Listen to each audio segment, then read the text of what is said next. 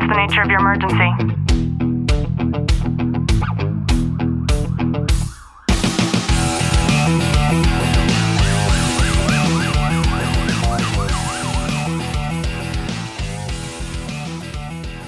Welcome back to the Tactical Living Podcast. I'm your host, Ashley Walton, joined by Detective Alton. Clint, how are you? I'm good.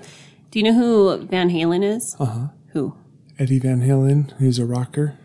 A rock star. A rocker? He was a rocker. Oh, he's a famous rock star. I'm asking that because I had heard about this without fully hearing the story of it until recently. And apparently, you know, he was so successful and he started to see how quickly his success was growing. And with that growth, he also started to see how people would pass the bucket and not step up and do the things that they said that they were going to do.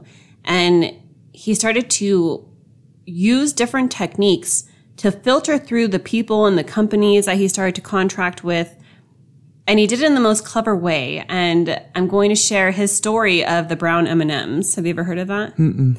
So we've heard of different celebrities who have these crazy non-negotiables. Like, yes, I will come on your show, but I would like to have sparkling water that is at, 62 degrees. And, like just crazy, ridiculous things. And when I had first lightly heard of this story of the brown M&Ms, I thought it was another one of those kind of vain aspects that I feel a lot of celebrities hold. And it turns out to not have been that at all. And the story of Van Halen and the brown M&Ms is that he made sure that at every single venue that they would play at, in the dressing room, that the dressing room would always have a dish of M&Ms, and that there were to be not a single brown M&M inside of that bowl of M&Ms. And that sounds very vain, right? Like, I'm too good for the brown M&Ms kind of thing. And it's funny because you hear about people that say brown M&Ms just seems to be the thing. Like, they didn't like the brown M&Ms. But for him, the reason why he did that was because if the venue could not be trusted to omit the brown M&Ms from that dish of M&Ms, then he also believed that they could not be trusted to set up these thousands and thousands of pounds of stage equipment around him. And he used that as a filter of, if somebody can't do something as mundane as pick out the brown M&Ms, then I might also be in danger for somebody who perhaps decided to omit a couple of nuts, bolts, and screws inside of my stage equipment. And I thought that was such a cool concept because it's the small things that matter, right? It's always the small things. And how we do one thing is how we do everything. And I think that it's a great concept to be able to implement into our lives and to pay attention to when it comes to these small things, because I know a lot of people who fail to do those small things. And I pay very close attention to the minute details that most people will just disregard completely. And I have found it to be very important to understand that those small things actually make up a great deal of the character, the overall character for somebody, if only we pay attention to it. And for this, it wasn't a mere matter of having to look for those small things. Van Halen made it very intentional to have something that he could very specifically look at to see if the box was marked or not.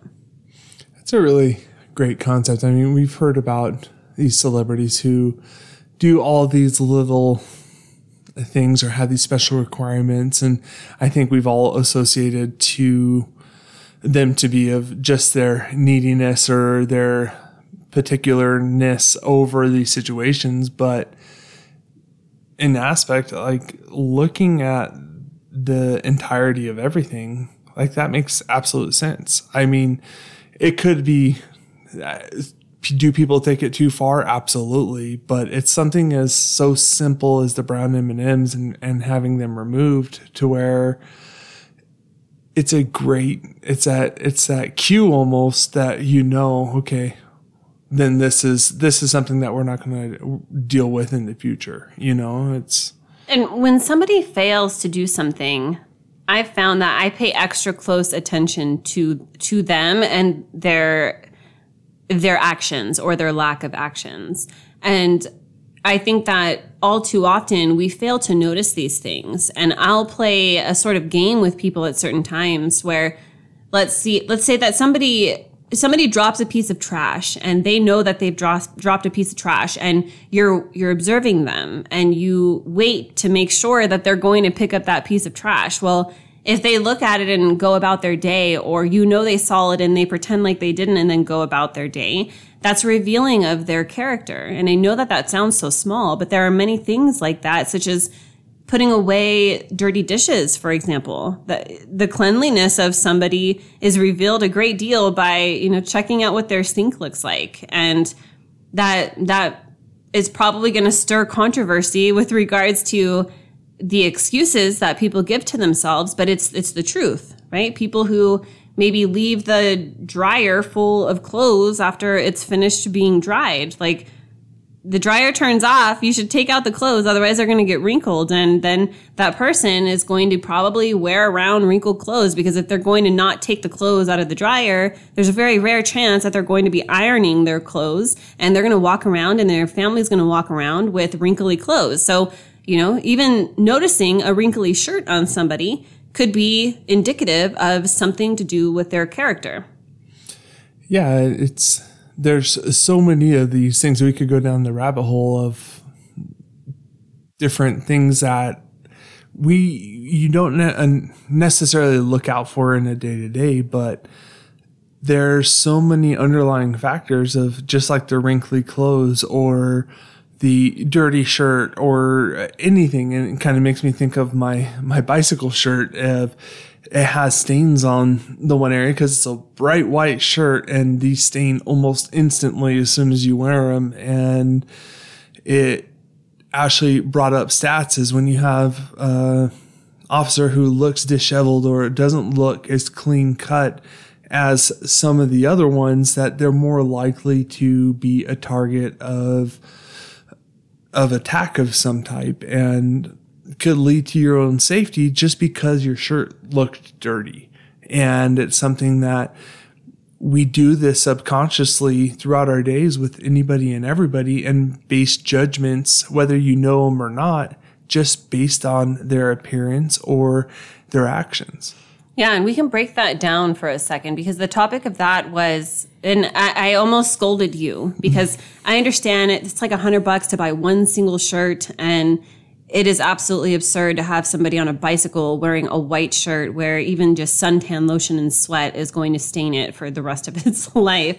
That's a different conversation. But the point that I was making was, if I am a criminal and I have an intent on attacking a police officer, and I look at two officers and one of them has wrinkly clothes and dog fur all over the place, and they're not clean shaven, and they just look like they are not what they were trained to be when they went to the police academy, versus somebody who is well put together, nice and clean cut, clothes are ironed, their hair is done, then I am going to be more intimidated by that individual who has their shit put together, because I'm going to automatically, non-biasedly assume that they are going to be more vigilant. Perhaps they're going to have more accolades than the other individual. Perhaps they're going to be a little bit more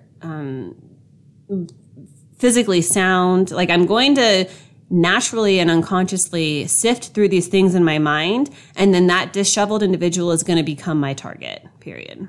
Yeah, it's very true, and stats don't lie.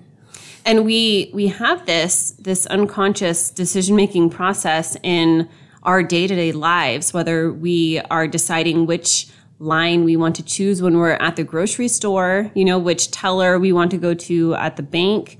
We have this programmed into us, and I think it's important for us to understand, because we want to be that individual, for the most part, who is the one who is approachable. I went to this training conference in Florida, and I was going from booth to booth, and it was so funny to see, because it wasn't too active, and so everybody at each individual booth trying to promote whatever they were promoting, they were literally waiting for me to finish with the booth I was in to go to the next one.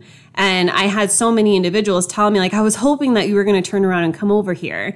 And they were so excited to just share their product with me. Number one, because I have an open door for patients for people and I'm very approachable in that way. But me being as amicable as I am and as vocal and happy and smiling, and I am incredibly approachable when I want to be, right? There are many times where I'm reserved and I'm observing and very calm and patient, and I do that with deliberance. But for the most part, I am going to be the first person that somebody chooses to come to ask for directions, for example. And it's really interesting to see because, and I've almost done a test for myself in those instances, is looking through and having my mindset closed off on different things. Same example, going through a conference and going through vendor booths and talking to people, being closed-minded on it.